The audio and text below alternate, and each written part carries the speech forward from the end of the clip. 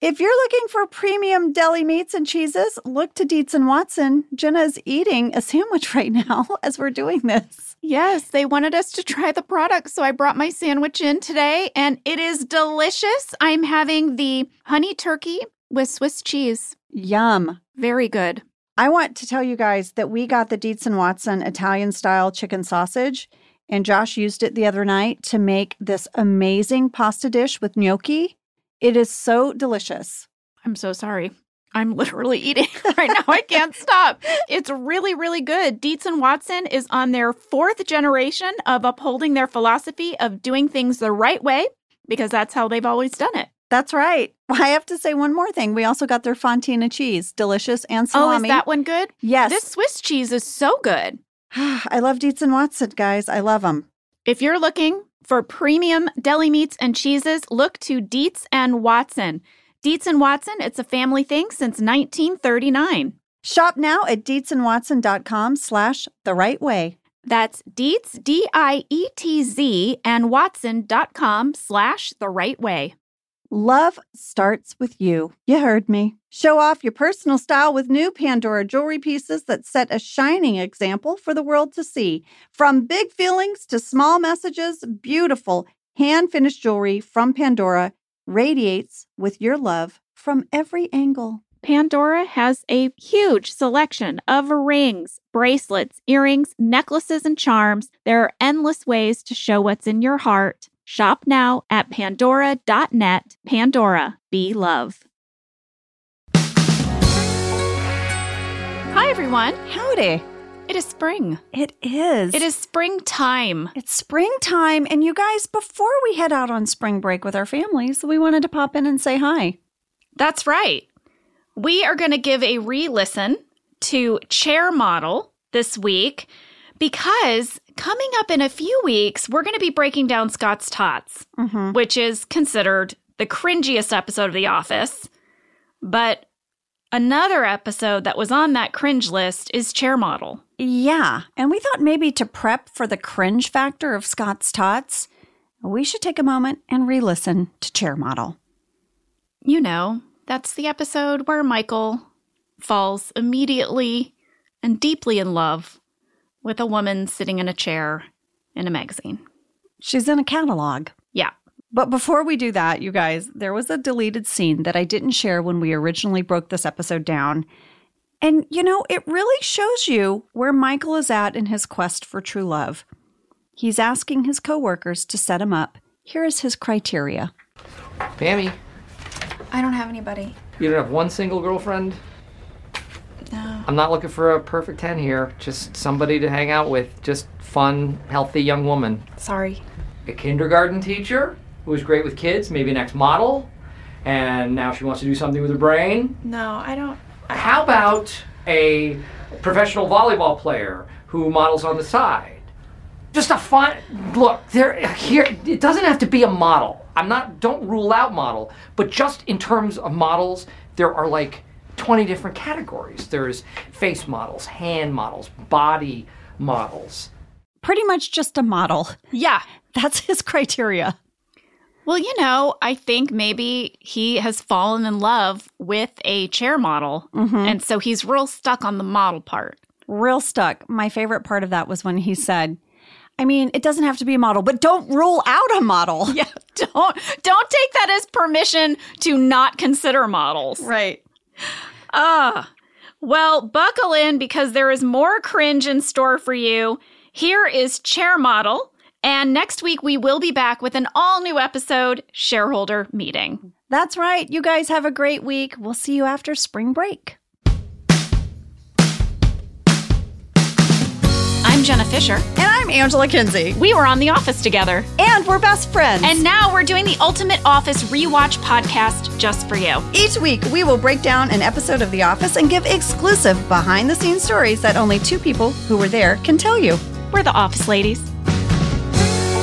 Hi, everybody. Hello from our closets. Still here. Still in our closets. Still surrounded by Josh's many, many hats. So many baseball hats. So many. Does he have a favorite? Can we get him on the pod to ask him to give us a breakdown of these hats? Are they significant emotionally in some way? Do they represent a team he loves? I mean, no, I think Josh is all about the fit, and it looks like he loves the Patagonia kind of trucker looking hat. It does, with the adjustable band thing, the little plastic snappies. Mm-hmm. Josh, I hope you are excited that we shared. Listen, there's other things in the closet. Right over my shoulder, I notice all the time that there's the, what's the stuff they spray in their shoes, Jenna? Febreze?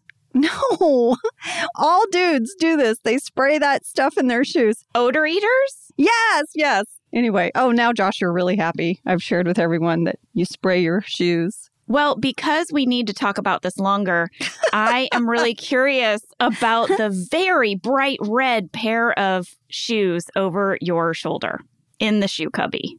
Whose are those? Oh, those are my red Converse. Okay, so here's the thing. Yes, this is Josh's closet, but I occupy most of the shoe space. I have lots of shoes. You have overflow that goes into his closet. Yeah, he's real happy about it. Well, guys, it's what you're here for. A breakdown of Angela's closet. Next week, we'll do my closet. But this week, we are talking about Chair Model. It's so good. Season 4, Episode 14, written by BJ Novak, directed by Jeffrey Blitz. With a duo like that, you know it's going to be good. I love the simple idea that Michael has a thing for the model in a chair catalog. I just love how simple and perfect that is. Yes. Let me give you a summary. Do it. Michael is unable to pick a new chair for his office after he becomes infatuated with a woman modeling office chairs in a catalog. He decides he's ready to rejoin the dating pool. He's inspired by his love of the chair model. Meanwhile, the Dunder Mifflin parking spaces are being used by a construction crew doing work for W.B. Jones. And the staff of Dunder Mifflin has to park in a satellite lot. Kevin and Andy join forces to confront the other bosses of the Scranton Business Park to reclaim their places in the main lot.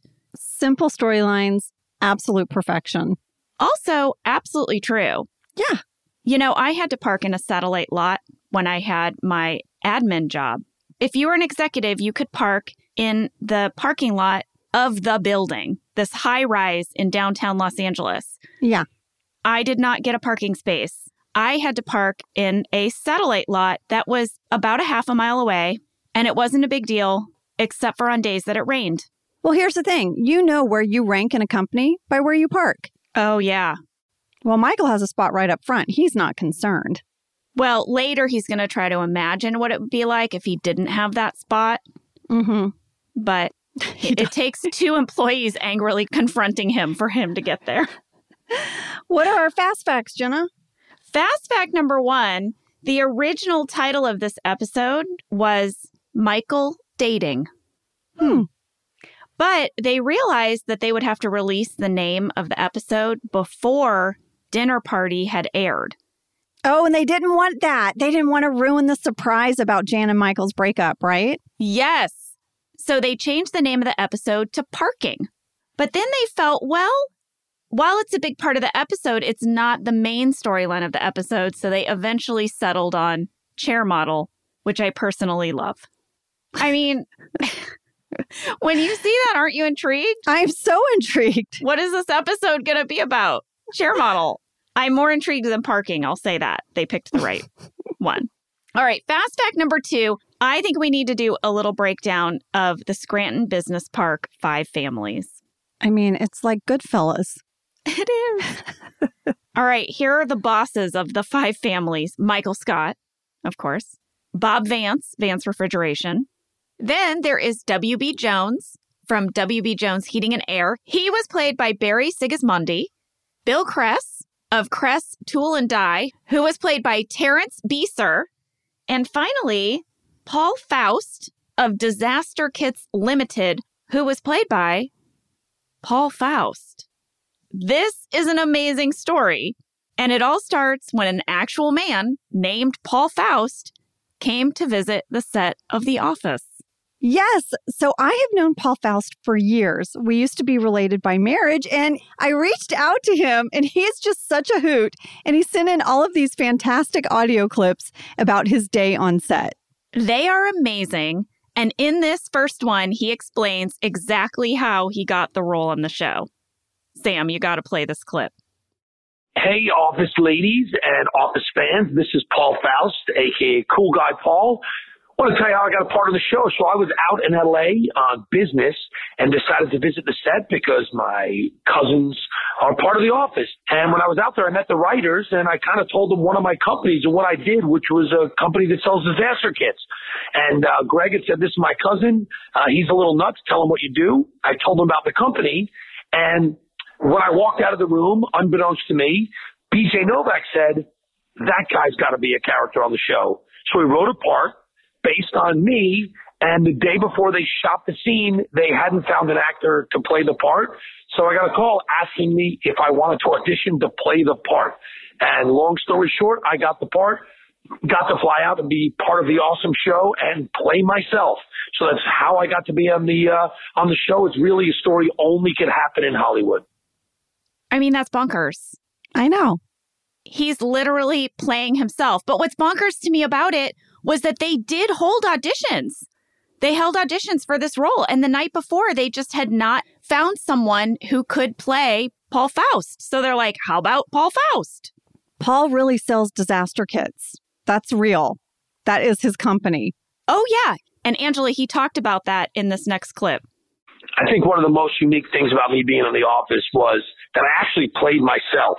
When I went out to LA and I was visiting and I went to the set, I talked about one of the businesses I run, which is a company called 1-800-PREPARE, 1-800-PREPARE.com, where we actually sell disaster kits and preparedness kits. So I talked about it, and that's what DJ had picked up on. And so he wrote a part called about Cool Guy Paul, the owner of Disaster Kits Limited. And yes, I still own that company. We still sell disaster kits. So I think I'm one of the few people who played himself on TV with his real name in a real business that he runs, which was kind of cool. So we asked Paul, how did he prepare, to have these scenes? He's not an actor. He's not used to learning lines or where to sit, how to navigate a set and all that kind of stuff. And here's what he had to say. So I got this part, let's say on a Thursday, and we were shooting Friday morning. So I had about a good 10 hours to learn my 5 or 6 lines. So I'm studying them. I'm on the plane. I'm reading them. I didn't sleep. I studied them. So we go there and this whole experience happens and you're nervous and there's a lot of people around. And I had 10 hours to learn a bunch of lines. So I was able to do it. And we knocked it out and I got it done. And I was like, great, I finished. And then all of a sudden somebody came in and they threw these new scripts down. They said, okay, here's the alternate ending. Let's take a 5-minute break, learn our lines, and come back and shoot. And I'm like, wait, what a minute? 5 minutes, what?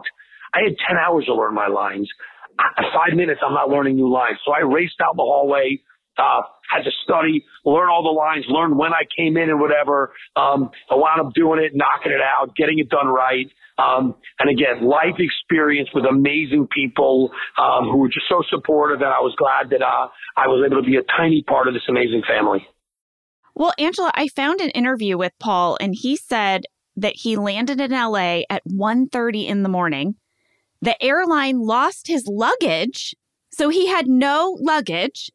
He got to his hotel and went to sleep about 3:15 in the morning, and he had to be up at 5 a.m. for work. So after all of that, I'm kind of amazed. I would have been loopy. I wouldn't have been able to learn new lines. No. And I think of Paul just like he's had no sleep. He's probably in the same underwear because they lost his bag. And and now he's like, he thought he reached the finish line and then they hand him this whole new task. Well, Paul sent a few more clips about his experience just being on set. They're so delightful. We're going to sprinkle those in throughout the episode. All right. Fast fact number 3, Angela. Mm-hmm. I'm titling this, Am I the Inspiration for This Episode? I'm sorry, what? Were you a chair model? No. But in season 1 of the show, I wanted a new chair. You did? At reception. And I had to lobby for it. So I'm sure I'm not the inspiration for this episode, but in season 1, they gave me a chair at reception without arms. It was an armless chair. Mm-hmm. And I really, really wanted a chair with arms. And so I attempted to try to sort of move the chairs or find a chair maybe that hadn't been claimed or used. It wasn't working. And big shout out to our set dresser, Steve Rothstein, because he is one of the guys who headed up the team that picked out all our furniture on The Office. And he got me a chair with arms. Oh, lady. And I was so excited. Well, I have a chair story for you. I've been holding on to this. I'm going to go ahead and tell you now. The chair I'm sitting in right now, ready? I'm going to pan down. Do you see this chair? I do. It's a blue chair with mesh. Do you recognize it? I don't recognize it, but it has no arms. Phil Shea gave me this chair. It was a leftover chair from WorkBus. Oh my gosh, you've been sitting in a WorkBus chair this whole time? For a year in my closet. I have been sitting in my WorkBus chair, and I was going to save it for WorkBus, but we're having all this chair talk. I couldn't hold it in anymore. Well, I just have to say, this is why our show is so great, because getting a chair is a very relatable big deal moment. When you are in an office job or any job, your chair, you sit in it all day, and they created this amazing, wonderful storyline out of it. Yes. And thank you, Phil Shea, because I had gotten a desk. You know, I had in the corner of my guest room a little desk where I would sit and do work. And I didn't have a proper desk chair. I was using one of the kitchen chairs. And I was sort of talking about it on set. And Phil Shea was like, Ange, I have some extra chairs from WorkBus. Do you want one? I was like, yes. This is making me happy. I know. We all have a chair story. And I have been sitting in it for a year with you and haven't told you because I was going to try to work it into WorkBus. But there you go. Let's take a break. And when we get back, we'll get into it. All right.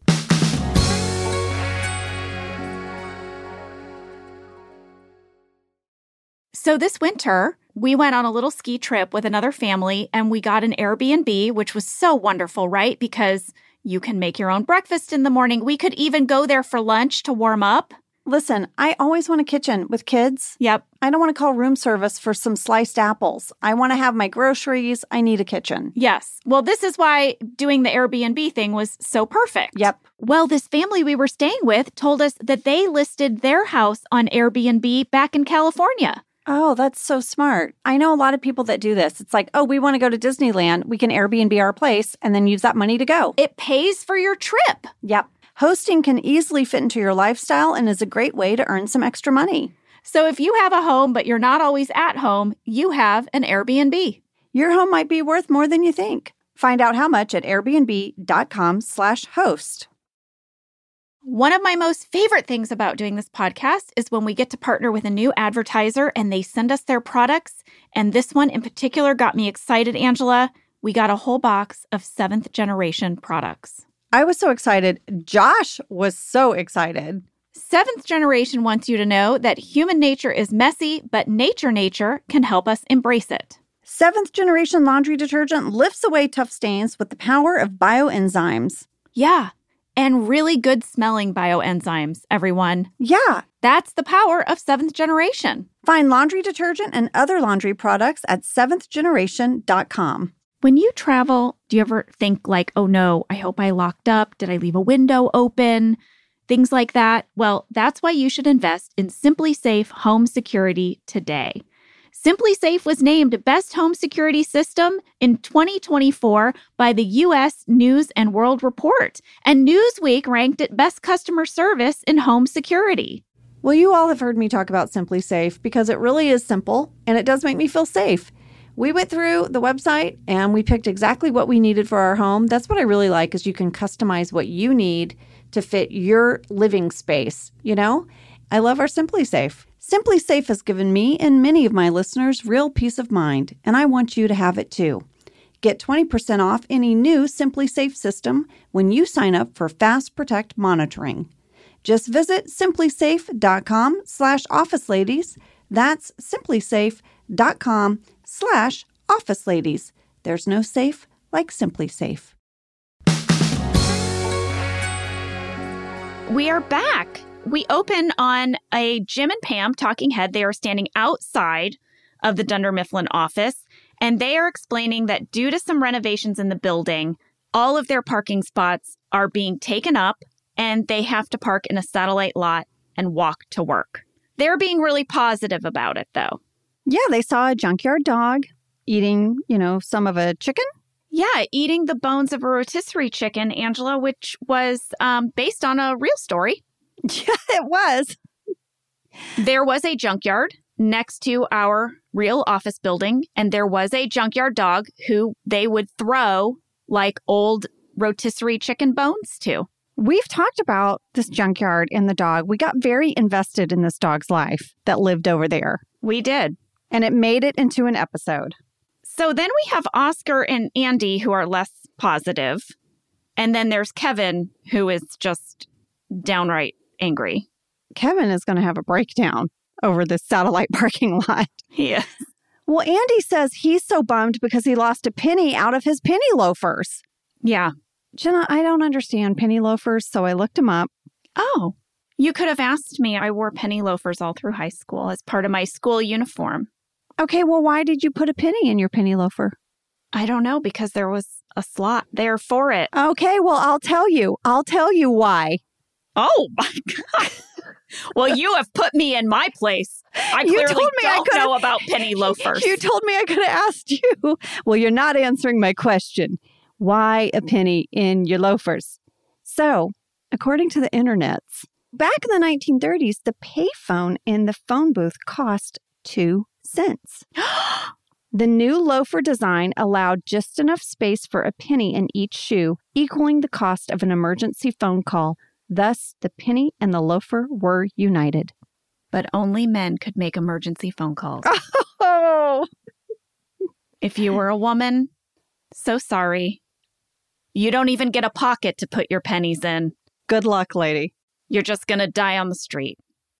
But for the men, we have pockets. You can hide money in your shoes. Where else can we make life easy for you, gentlemen? That took a turn, but point taken. So now the episode starts, and Jenna, it would have started with a deleted scene with Michael checking out of Schrute Farms. What? Yeah. Oh, because he's been staying with Dwight? Yes. So there was an alternate beginning where Michael is leaving the farm and he's like, it's moving day. I've been here about a month. I let Jan have the condo and I'm moving out of Schrute Farms. And as he's leaving, Dwight goes, hold up, and hands him a bill. And Michael's like, wait, you were charging me this whole time? And Dwight was like, yeah. And then they have this funny back and forth about it. Oh my gosh, my mind is blown by the backstory that Michael lived with Dwight for a month. And it does sort of show why maybe now he's looking at the chair model like he is, because he's a month past his breakup. And I don't know, maybe he's ready for something new. Yeah. Oh, can we see this deleted scene somewhere? Yes, it's on the DVDs. Amazing. So the scene they went with is this one in his office. He's looking through the catalog and really just gazing at this lady in this chair. Well, we had some fan mail about it. Carly D, Jenna A, Mariah K, and Charlotte S all wrote in to ask who played the chair model in the picture. The chair model was played by April Eden. She would go on to play Trish, a.k.a. Miss Pawnee, in 2 episodes of Parks and Recreation. Well, I have a little background catch. At 1:09, there's a wonderful shot of the chair model, but the magazine is sitting on top of some message slips. Oh. And I zoomed in on the message slip. The message that was written down said, Andrea Oofer or Ooter, guys. I don't know. I couldn't make it out. From Dunder, Louisville, called and asked Michael to please call as soon as he returns. And the number was 307-555-4438. So I called it. Well, that's a fake number. Well, yeah, it rang fast busy, but I wasn't sure, so I called it. No, you know that thing where in movies they always start phone numbers with 555 because nobody has that as a prefix? Jenna, I know that, but we've had a phone number and it ended up being a sex hotline. So I decided to do my due diligence. It is a phony baloney number, but the area code 307 is a Wyoming area code, but there is no Louisville in Wyoming. There you have it. Boom! Everything you needed to know about this message slip next to the catalog. Angela, I admire you. I do. I really love that detail. Pam just needs Michael to pick a chair so that she can get his chair. Mm-hmm. But he is now obsessed with the chair model, and Pam is very sad. But then Michael has a talking head where he says he really likes being single because he can start off each day with a sense of possibility. And this was my favorite part when this talking head takes a turn. He says, and each day becomes more desperate, and desperate situations yield the quickest results. Which is kind of true. It is true. There was an alt talking head here that was pretty amazing.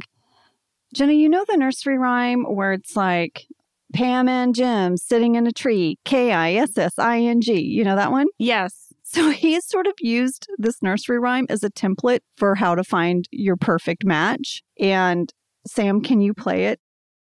Love, marriage, baby carriage.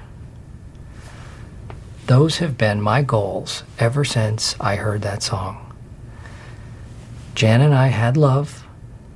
We did not have marriage. We did have a baby carriage, which I got her for bringing groceries home after she got a DUI. Oh my God.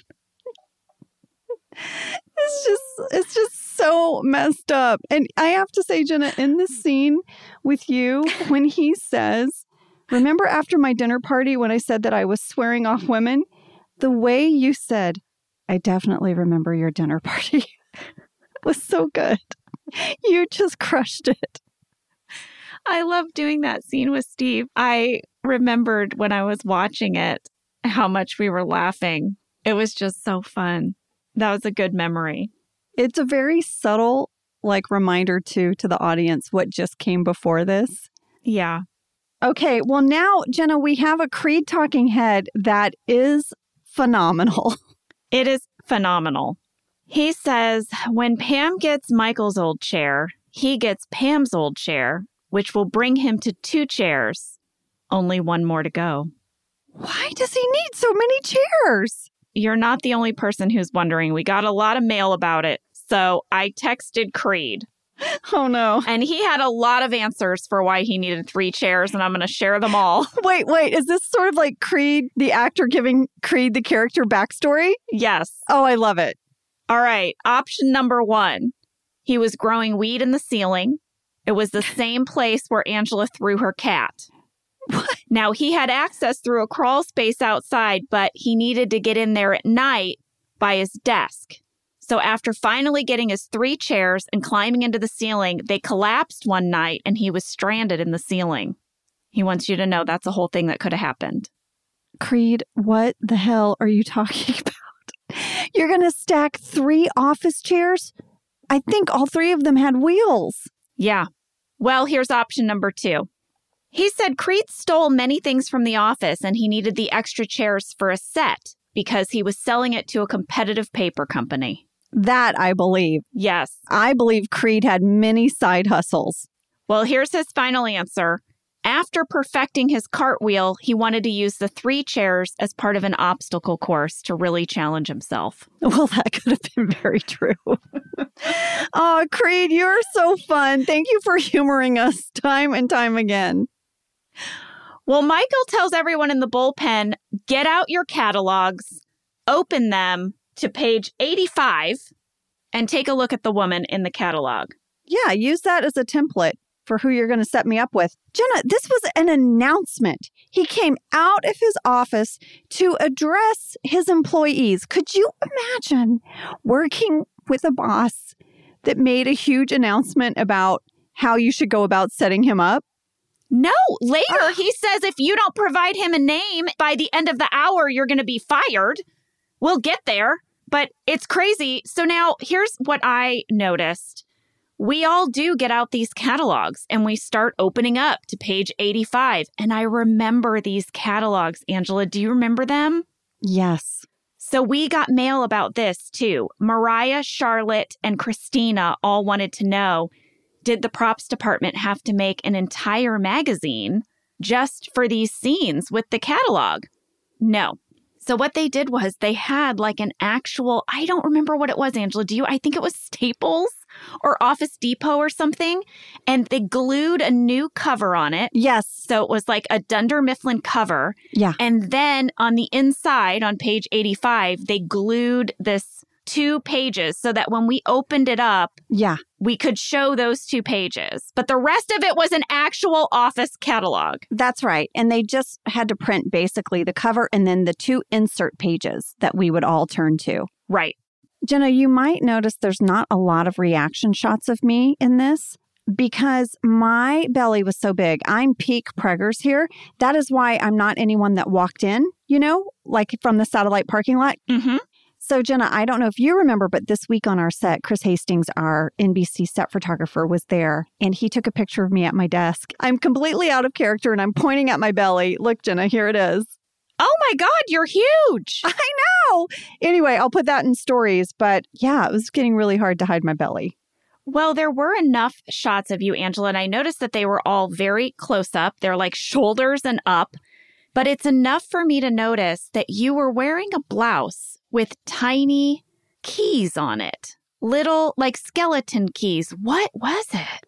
Lady, look at this picture. It's not a blouse. It's a frickin' dress. It was a whole dress of it. It was a turtleneck dress. I mean, it looked like a muumuu. It was very comfortable, but we were starting to struggle with what could fit me over my belly and look like business attire of someone who was not pregnant. Yeah. I have a question for you. What is it? At 3 minutes, 35 seconds, you'll notice that Kevin and Michael are sitting on the sofa by front reception. Michael's wanting Kevin to set him up. He's asking him about Stacy. Do you know why they're sitting on the sofa and why Michael isn't in accounting talking to Kevin? Well, I know that Kevin's feet are in a foot bath. Is that why, though? Yes, Jenna, there's a whole deleted scene where you're trying to answer the phone, but Kevin's foot bath, it's so loud. It sounds like a ginormous hot tub, but it's a little foot bath. So for the majority of this episode, Kevin is sitting there next to front reception. Yes, he is soaking his feet in his foot bath that he bought himself for the Christmas party episode, that very first episode. And it's such a wonderful callback, but since they cut that scene at reception, you can't even really see it. I tried to even find a time code where you could see the foot bath and you can't. You can't. You can see just like Kevin's pants are hiked up. You're like, why are they hiked up? Yeah. Why am I seeing Kevin's bare ankles? But it's because they're resting in a foot bath, and that's in the deleted scenes. Well, now Michael's going to walk around the office. He's going to try to make pleas to various people in the office to see if they have any single friends that they can set him up with, which leads to a very funny runner with Phyllis about her friend Sandy. Phyllis is so good in this scene. So good. And the way Steve fires off his questions about Sandy. I mean, Phyllis says, look, she's gorgeous with a feisty personality. And Michael's like, so wait, jolly or sassy? Right. And Phyllis is like, no. And he's like, well, what does she do for a living? And Phyllis is like, she's a professional softball player. And Michael's like, catcher or infield? And she's like, I don't know. Oh, and then he asks her if she could fit in a rowboat, in a standard size rowboat. And Phyllis gets so angry with him. She's like, fine, no, Michael. No, she can't fit in a rowboat. It's really amazing writing. Michael really loses it now, Angela. And he gives this impassioned speech where he says he wants to play ball with his kids before he's too old. But first, he needs to get laid. And that means he needs to be in love. Oh, that kind of made me love Michael for saying that. He just wants the picket fence and the kids and the 2-car garage. And Michael is one of these people, and anyone out there that's had children, you know how you have one of your kids who just wants a family? Yes. And Michael was that kid since he was a little boy. All he wanted was a family. I mean, and not to be a downer, but I don't think Michael had a great family experience as a child, and he's still longing for it as an adult. Of course. That's like part of his whole driving force. Yeah. Is to find family, whether it be at work or with a partner. He wants family. Yes. Well, this is now, Angela, where Michael says, everybody, I want you to give me the name of someone that he can go on a date with within the hour or they're fired. And Dwight is going to hand out index cards. That he's already written prompts for. Did you see that? Yeah, he's ready. He's ready. Well, listen, let's take a break. And when we come back, we will find out how this goes. Guess what? Not well. Should, maybe, but shorn't. That's right.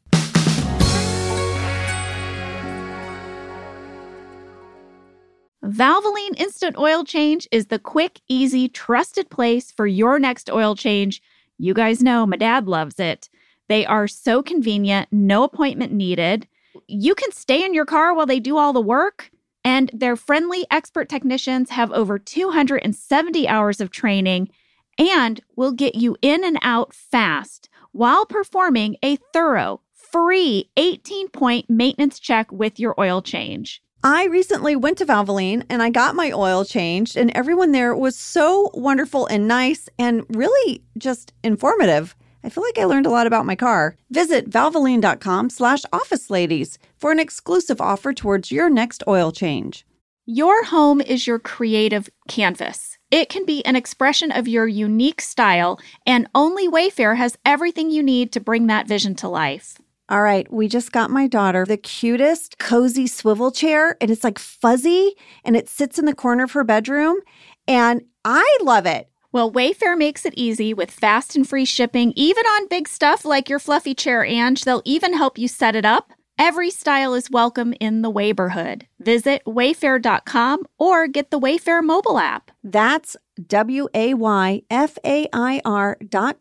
Wayfair, every style, every home.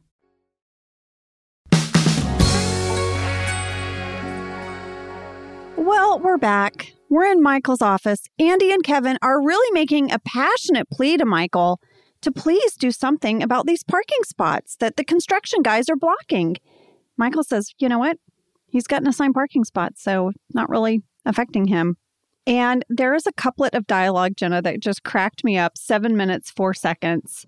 Michael says, wish I could, but I can't. Well, can, but won't. Should, maybe shorn't. And Kevin's like, Michael, please.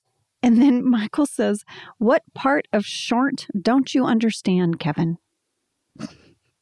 What part of short don't you understand? They're on their own. He's not going to help them. No, but he does give them permission to fix the problem themselves.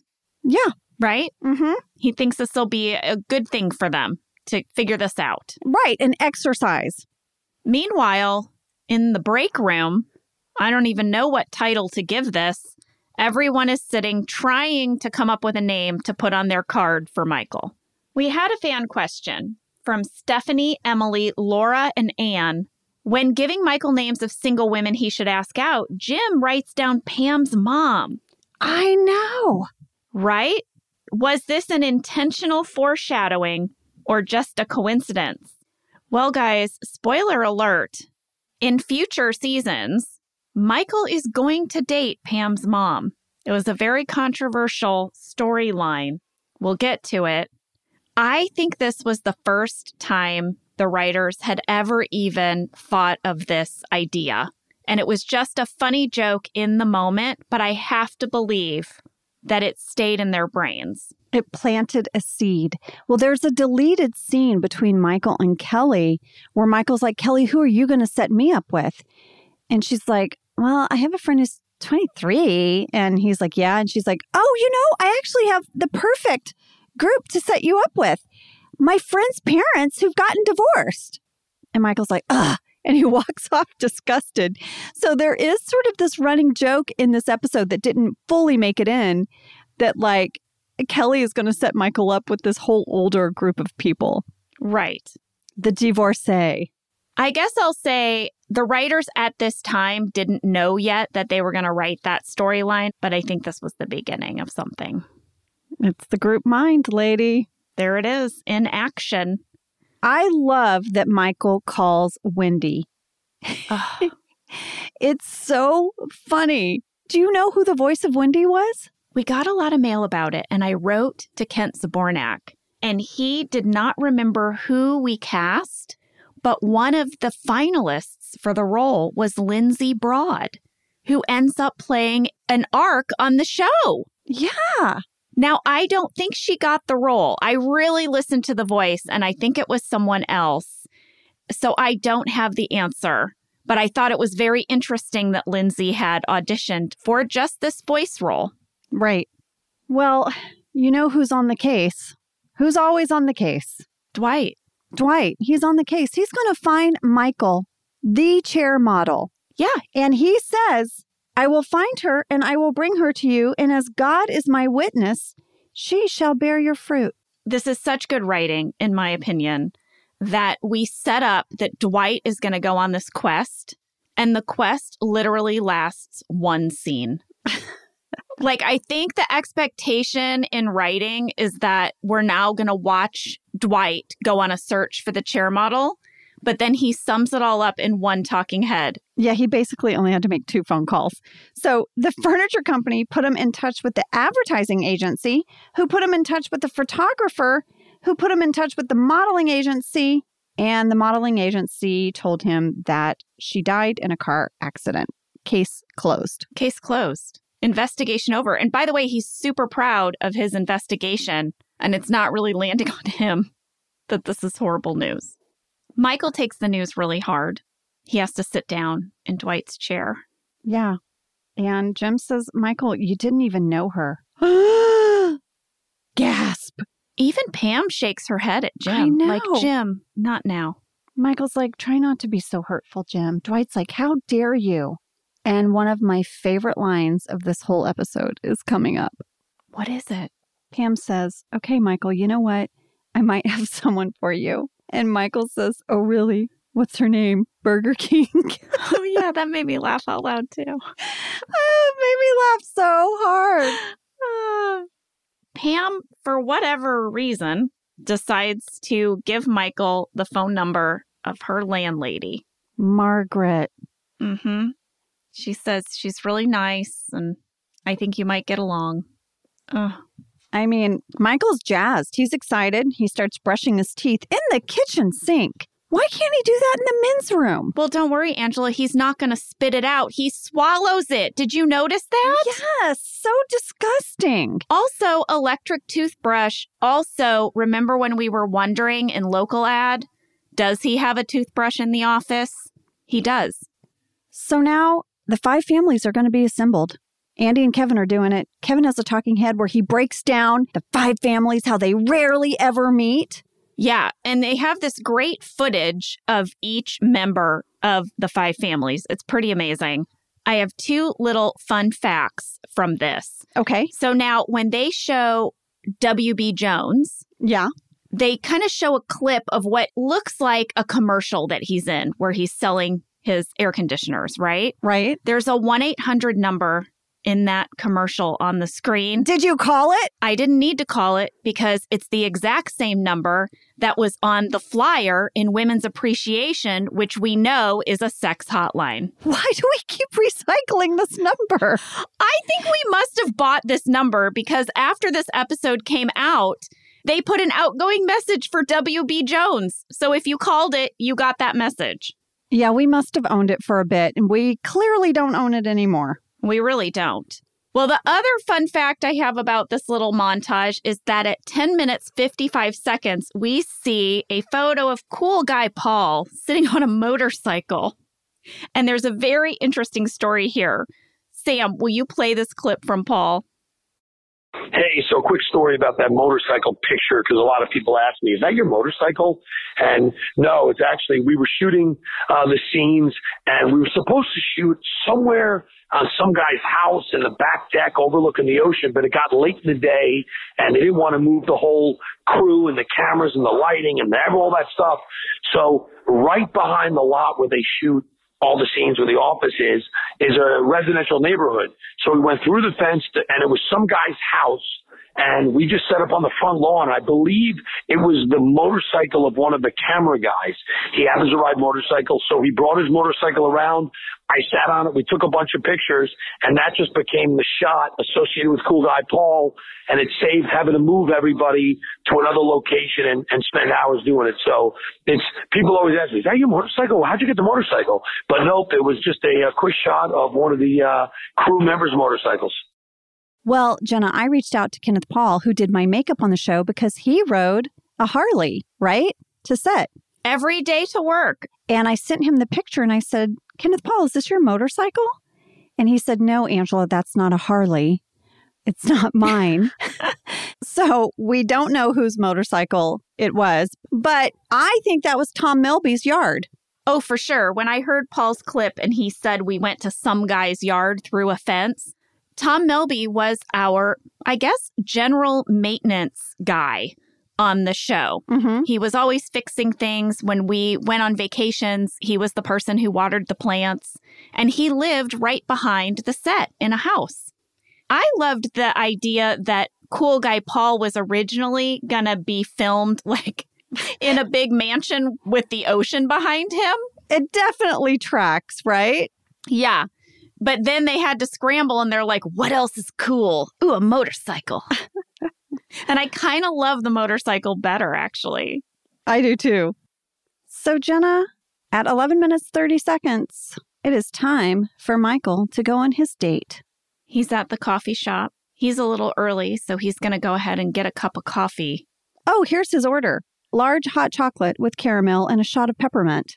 He's going to pay for it with his, did you notice, bejeweled wallet? No! Yeah. What? It's really subtle, but if you freeze at 11 minutes, 26 seconds, Michael is paying for his coffee. Yeah. And his wallet has an outline of little bedazzled fuchsia gems. I am so curious why. Did Jan get bored and bedazzle everything in their whole condo one day? Perhaps. I looked at it so closely. There's no name on it. It's just an outline. I need to see that. Fascinating. Well, he's looking around and he's trying to figure out where's his date. He's wearing a rose on his lapel, right? Because that's how you'll know it's him. Could you imagine if Michael was in The Bachelor, that reality show? So crazy. That would be so good. I was thinking the other day, what would I be like on The Bachelor? Oh, God, you wouldn't do it. You'd say, oh, right, all these women have to kiss the same guy. F you, patriarchy. You wouldn't do it. But then I was sort of like daydreaming about me getting out of the limo in my joggers and a hoodie and just keeping it super real. I was like, dude, I'm getting out of the limo how you're going to see me most of the time after we have 2 kids. And if you love me now, you're going to love me then. And I think we should start this way. That'd be my pitch. You literally said that with like a snarl in your lip. You're like, this is... I did. It's badass. It's a badass way to start a date. If you're getting out of a limo on my first date, you've already lost me. It's so true. If you want to dial up the douchery, show up in your limo. Well, Michael sees a woman. It's such a funny line. He says, I'm looking for a woman in blue jeans and a black top with brown hair. And he goes, there she is. And the camera swings to a blonde. A tall blonde. Wearing a skirt. Like a floral skirt with a top. Clearly not the description he was given. But he says, there she is. I give her a 10 for looks and a 3 for describing herself. Oh, he's so charmed. Okay, obviously the woman in the dress is not his date since she's dressed nothing as described. But then Pam's landlady walks in, Margaret, wearing jeans and a black top, and Michael gets one look at her. He's clearly disappointed, and he tries to get out of it. Oh, it's so cringy. And she's really cute and like nice. Like, what is wrong with Michael?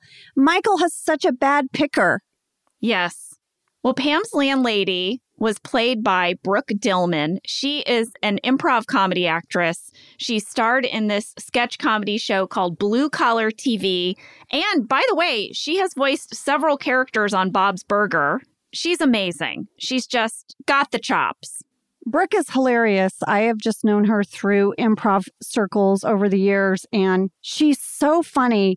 And, you know, I know her role as Margaret was supposed to be understated, and I just wish you guys could see the comedy chops she has. I know you see it in her timing of the scene and all of that, but she is really, really funny.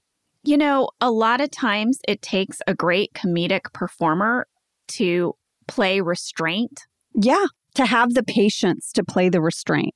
Yes, and to not try to overload the scene with their own bits. Yeah. And she does it perfectly. Incidentally, she graduated from the University of Missouri's theater program. Good old Mizzou. That was about 90 minutes away from the school that I went to in Kirksville, Missouri. I had to drive through Mizzou, Columbia, Missouri, to get to Kirksville. You and Brooke crisscrossing. Exactly. I know. We're both two gals from theater schools in Missouri who landed on The Office. Go Mo. The scene between Margaret and Michael is so cringy. Michael literally is like rubbing his forehead like he's in pain. He's like, so you get the rent checks every month? And she's like, yeah. I mean, it's like... I know. He's like, and then what do you do with them? And she goes, are you really asking me what I do with the checks that people give me? And he's like, I'm trying to make conversation, okay? Oh, Michael. And he just talks about like, he goes, well, this is who I was dating before you. And he shows the photo of Jan. Oh, and then he calls her by accident. It's just like layer of cringy. And then he kind of starts opening up to Margaret about like how it's so hard to find someone. And he tells her, you know, thanks. This has been nice. It's like talking to the old lady on the bus. Mm-hmm. And Margaret's had it. She's like, you're rude. That was rude. Well, and then Michael says, well, now you've ruined it. Michael was such a jerk in this scene. Listen, if you had any sympathy for him after dinner party, it's evaporated after this scene. Yeah. We were very good at taking you on quite the roller coaster as your feelings for Michael are concerned on this show. But at this scene, I was like, you deserve Jan. You deserve to sleep on the bench at the foot of the bed. You're being such a turd. Exactly. It's very complicated. Well, now we go into this wonderful scene where Andy and Kevin are going to meet with the heads of the 5 families. Yeah. Make their plea. They're in what looks like to be some kind of conference room at the Scranton Business Park. I wanted to point out at 14 minutes, 12 seconds, how nice the frickin' TV is in this conference room. Yeah. It is a true big flat screen TV. Not like Michael's tiny one. Nothing like our crazy old tube TV that we roll in on a cart for our conference room scenes. Yeah. It's like a fancy big flat screen TV. Yeah. Imagine if Michael had seen it. He would have passed out. Well, we asked Paul about shooting this scene, and I loved what he had to say. Here it is. So being on set, it's sort of be careful what you wish for, because I'm a huge fan of the show. I think they're super funny. And I remember the first time we're about to shoot, they say, okay, quiet on the set, camera's rolling, and I will never forget it. But Brian says, okay, nobody F up, Paul. And he looks at me, and, you know, he was messing around, but it was so funny. And then the entire time we shot the scene, I had my lines to say, but we shot it about 20, 30 times. And every single time, Brian and Ed said different things. And I happen to think they're super funny. And it was very hard to keep a straight face.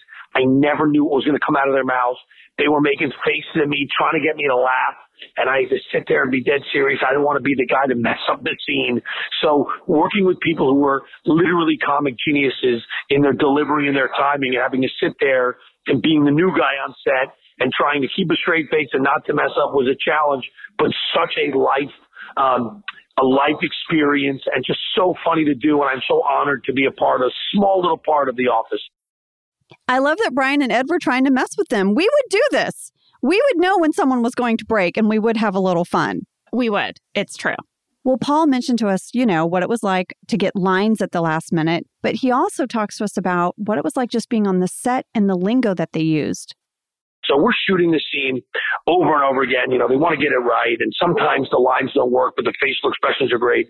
So one of the guys comes in and says, when this happens, I forget the word he used, I want you to do this. And then he walked out, and I'm looking around like, I have no idea what that means. So the camera guy behind me, he's like, you don't know what that means? I'm like, no, I've never done this before. He goes, okay, I'll tap you on the shoulder when you should say your line. So I was literally sitting there, and something was going on, and I felt the camera guy who was shooting over my shoulder tap me on the shoulder when to say my line.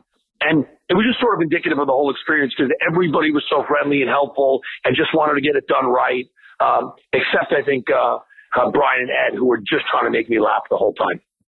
Can I say, Angela, that when we got these audio clips from Paul, the thing that was so fun for me was his observations as a non-actor being on a set, because it really took me back to all of those moments in my career as an actor where you just are learning on the fly. I didn't learn any of this stuff in theater school, and I don't even know if there is any other way to learn it. You just kind of absorb it in the moment. But he sent in an audio clip that is my favorite. Me too. Because I struggled with this too. You and I have talked about this, but I don't think we've ever talked about it on the pod. So this is great. I love that he had the same observation. Okay, we'll play it and then we'll talk about it. So this was a new experience for me. It was my first time being really on the set. And I'm sitting in my trailer going, what do I do now? So I decided to get something to eat. I walk out and I'm like, where can I get some food? And they pointed me in the direction of where the breakfast was. And as I started walking, I heard someone in the headset go, cool guy Paul's going to breakfast. And then I come back and I hear them go, cool guy Paul's back in his trailer. Everywhere I went, someone's like, cool guy Paul's in the bathroom. Cool guy Paul's in it. Like someone had to know where I was at all times. I thought it was really funny. They had to track me to make sure they knew where I was in case they needed me. So that was one super funny story from being on the set. Yeah, you guys. On film and television sets, there is a whole network of production assistants that wear these walkie-talkies and they have little earpieces, kind of like the Secret Service, you know? But not as fancy. Like when they talk into them, you hear it echo. Well, their job is literally to keep track of all the actors at all times. And you can hear them tracking you all day as you walk by. As you walk by, and sometimes you hear it from the person directly behind you who's actually speaking about you, and then you hear it in stereo from the other person they're talking to as you walk past them. And I guess the theory behind it, Jenna, is that production needs to know where we are because if the scene is lit and ready, they need us on that soundstage ready to go, and they can't have an actor unaccounted for because then that holds everyone up and it costs money, right? Yeah, so when they're lighting a scene, they let you go back to your trailer. You might use the restroom. You might get a snack. In our case, maybe we pop over to the writer's building and we're hanging out. But once the scene is ready, they have no time to lose because a production day is very regimented. And if you run out of time, that means you probably have to cut something. And you don't want that, right? You don't want to have to cut content. Right. So, yeah, all day long. But my favorite thing, Angela, is that they came up with a code for the bathroom. I guess maybe it's to be, I don't know, more discreet, but everyone knows what the code is. The code is 10-1. Jenna is 10-1. Everyone knows when you go to the bathroom on a set. Every single person. It goes through every walkie-talkie. Angela 10-1, Jenna 10-1. And I just want you to know, what if you need to 10-2? And you're going to be in there for a minute. Every time they would announce Jenna is 10-1, I would get a lot of anxiety because I would think I better make it fast or they're going to think I'm doing a poop. Right. What about when we both started pumping? And then you would hear in the walkie, Angela's pumping. Angela's going to pump. Yeah. All your business. All your business through a walkie-talkie. It's crazy. And I get why they have to do it, but it is very surreal. And so that clip from Paul really, Jen and I immediately called each other. We're like, oh my gosh. He talked about the thingy with the tracking. The tracking. They should warn you in film school. That you're going to be tracked all day. They should warn you because it's very jarring at first. Yeah. Well, let's just say that this meeting of the 5 families goes very well. It also goes very quickly. In about 3 sentences, W.B. Jones agrees Fine, you can have your parking spaces back. It's a triumph. Listen, it looks like Kevin's about to cry, and Bill Kress is not here for that. He can't handle a grown man crying about a parking spot. And so Paul Faust calls it. He's like, just give them their spots back. And it just wraps up so quickly. It does. And then Paul has a great line where he says this could have been an email. Which is like a meme. It also speaks to me. Yeah. I mean, Paul needs to get out and ride his motorcycle. He's done. Kevin's talking head after this scene broke my heart. Brian did such a good job with it. He just says that after Stacy broke up with him, it was really a tough time. And, well, it's just nice to win one. And he tears up. It was so sweet. Yeah. Guys, we didn't go to the character of Kevin very often for a heartfelt moment on the show. And it's a shame because Brian Baumgartner is a fantastic actor. Yeah. And you can see that in this talking head. Yeah, I was excited to get to see this performance from him. Great job, B. Oh no, Michael has come back from his date and he's very angry. Mm-hmm. He gives a big speech. Angela, here are the things that he's a man of. Intensity, cool, youth, and passionately. He's a man of passionately. He's a man of youth and passionately. Wow. Well, at 15 minutes, 10 seconds, you might notice I'm writing on the top of my desk. I have several papers on this very little thin lip of the top of my desk. I had to do that for camera because when I was staging my writing on the actual desk, they couldn't see my face when Michael entered. I have to imagine that was a tough reach and very awkward because you're leaning over your desk to write on a tiny ledge. Well, I'll tell you something. Pam's desk was very narrow in general. I couldn't fit more than a keyboard on it. In order to write on Pam's actual desk, which was made very thin, I think, for production, it was always awkward. Always. Yeah. So I've perched up on that little ledge, which was also awkward. In this scene, Jenna, it seems like Jim and Pam are just kind of teasing each other. Like he's like, what were you thinking? Setting Michael up with your landlord. Now you have to move out. That went horribly. And they're kind of joking. And she's like, maybe I should move in with my boyfriend. And then Pam has a moment of vulnerability. And you see it in your face, Jenna, where you're going to be an advocate for yourself. This is something you've been working on. And she says, you know what? I'm only going to move in with my boyfriend if I'm engaged. Yeah. And Jim doesn't miss a beat. He's like, oh, it's coming. Of course. And then Pam just kind of keeps joking along. And Jenna, I was like, does Pam, I mean, in the moment, I was positive that Jim was serious. Does Pam know? Does Pam know he's doing a bit? Does it hit her that he's not? I think this maybe, in my backstory, was kind of one of the first times that this idea of them getting engaged or married has really come up.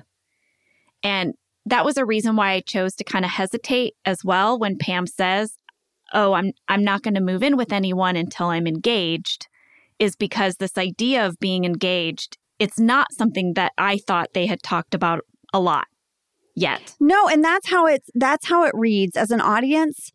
I loved it because this is how real life stuff comes up. Sometimes it just seeps in to like a mundane conversation and then you're like, oh crap, we're here now. Okay. Yes. And so I think Pam isn't totally sure what to do with this conversation. Was it a bit? Is he being serious? Now, he has a talking head for the audience where he says, oh, I'm not kidding. I got this a week after we started dating. And he shows an engagement ring.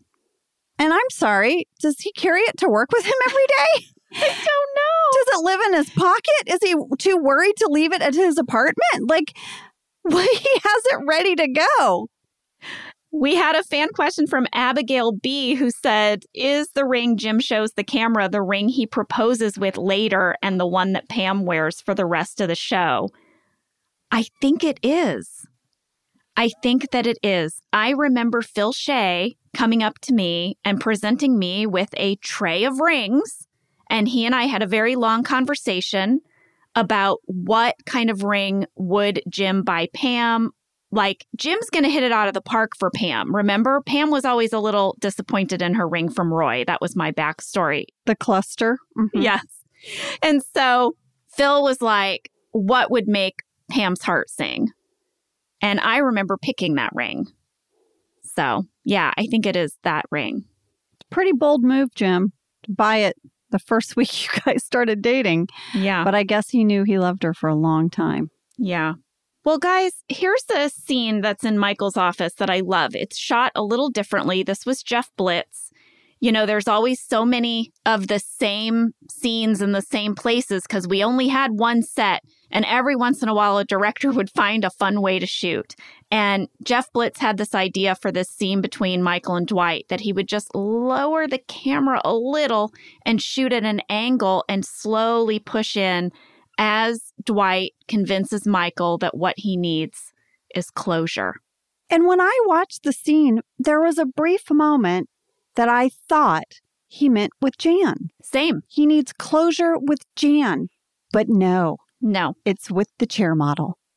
So they head to the cemetery. Of a woman he's never met. Mm-hmm. That's right. And they are going to launch into a tribute to her by singing a version of American Pie. Bye, bye, Miss Chair Model Lady. Oh my gosh. So, you know, the writers actually had a hard time getting a song cleared for this. Shocker.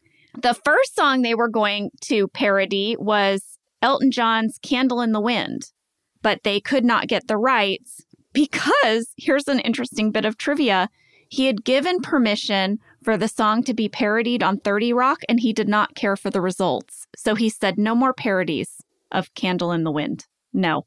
Okay. They also wrote parodies of Legs by ZZ Top. She's got legs. How is that a song you sing at a gravesite? She was a chair model, and you really see her legs in the picture. Oh, my gosh. Okay. And then also Ruby Tuesday by the Rolling Stones. Oh, I love Ruby Tuesday. But the song that got cleared was American Pie, and I'm so glad it did because I really love them in the dark singing. Well, we can't wrap up this episode without this adorable scene. Jenna, I literally wrote adorable and highlighted it. Mm-hmm. Between Jim and Pam as they're walking to the satellite parking lot. And the sun is setting. You guys both look like angels. You both look so flippin' adorable. Well, I remember we had to wait in our trailer for that light. That's called the magic hour. Yeah. In the biz, and there's this little 45 minutes when the sun is truly magical. Everybody, take your photos at magic hour. It's when you look the best. That's right. If you're planning a wedding, plan for some like magic hour photos. Yeah. So we waited for that moment, and we could only do a few takes because then we were going to lose the light. He drops to one knee. Mm-hmm. Well, I'll tell you, this moment was promoted like crazy. Like crazy. I bet they blasted it out. Yeah. Well, you know, we talked about how season 4 was interrupted by the writer's strike. The writers originally had this very, very big storyline for Jim and Pam that I think involved them moving in together, if I'm correct. And instead, because we lost a bunch of episodes, they were like, you know what? We should skip that and they should just get engaged. Or we should just skip to the part where we're thinking they might get engaged any minute. And so that was where this part of the story came from. I like it. I like that Pam still had her own place. Mm-hmm. I like all of that storyline for her because you sort of feel like Pam lived with Roy for a long time. And then she finally carved out her own space in the world. And I really liked that choice. Well, your reaction when you realize that Jim is faking is so great. It's so cute. You're like, I hate you. And he's like, what? It's really cute. Yeah. I have some bad news. What? I mean, spoiler alert, Pam's going to need to go to art school.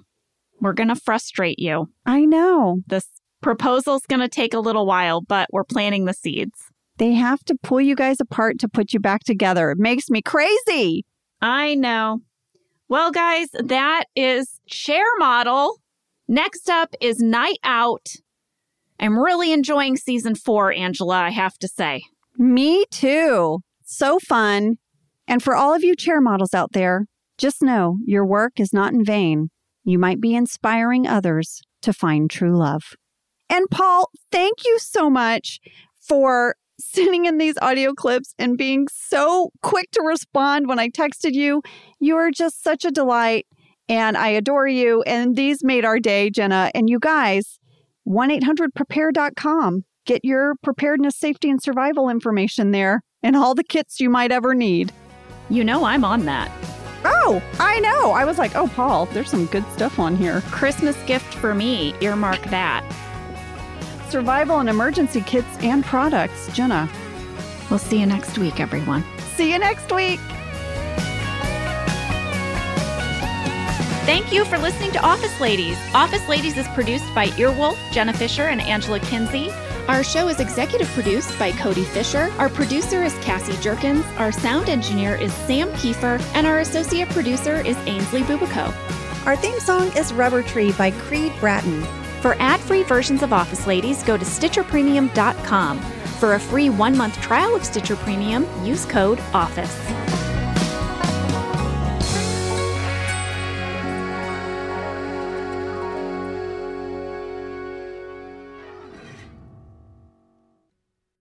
Reese's Peanut Butter Cups are the greatest, but let me play devil's advocate here. Let's see. So, no, that's a good thing. That's definitely not a problem. Reese's, you did it. You stumped this charming devil. This show is sponsored by BetterHelp. You know, we all carry around different stressors. Some are big, some are small. I know I keep mine kind of bottled up, and it can start to affect us.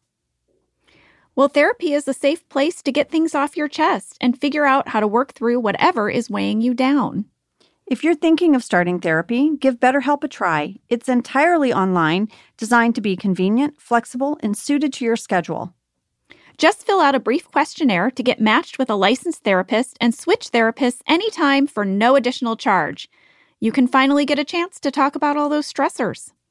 Get it off your chest with BetterHelp. Visit BetterHelp.com/OfficeLadies today to get 10% off your first month. That's BetterHelp, HELP.com/OfficeLadies.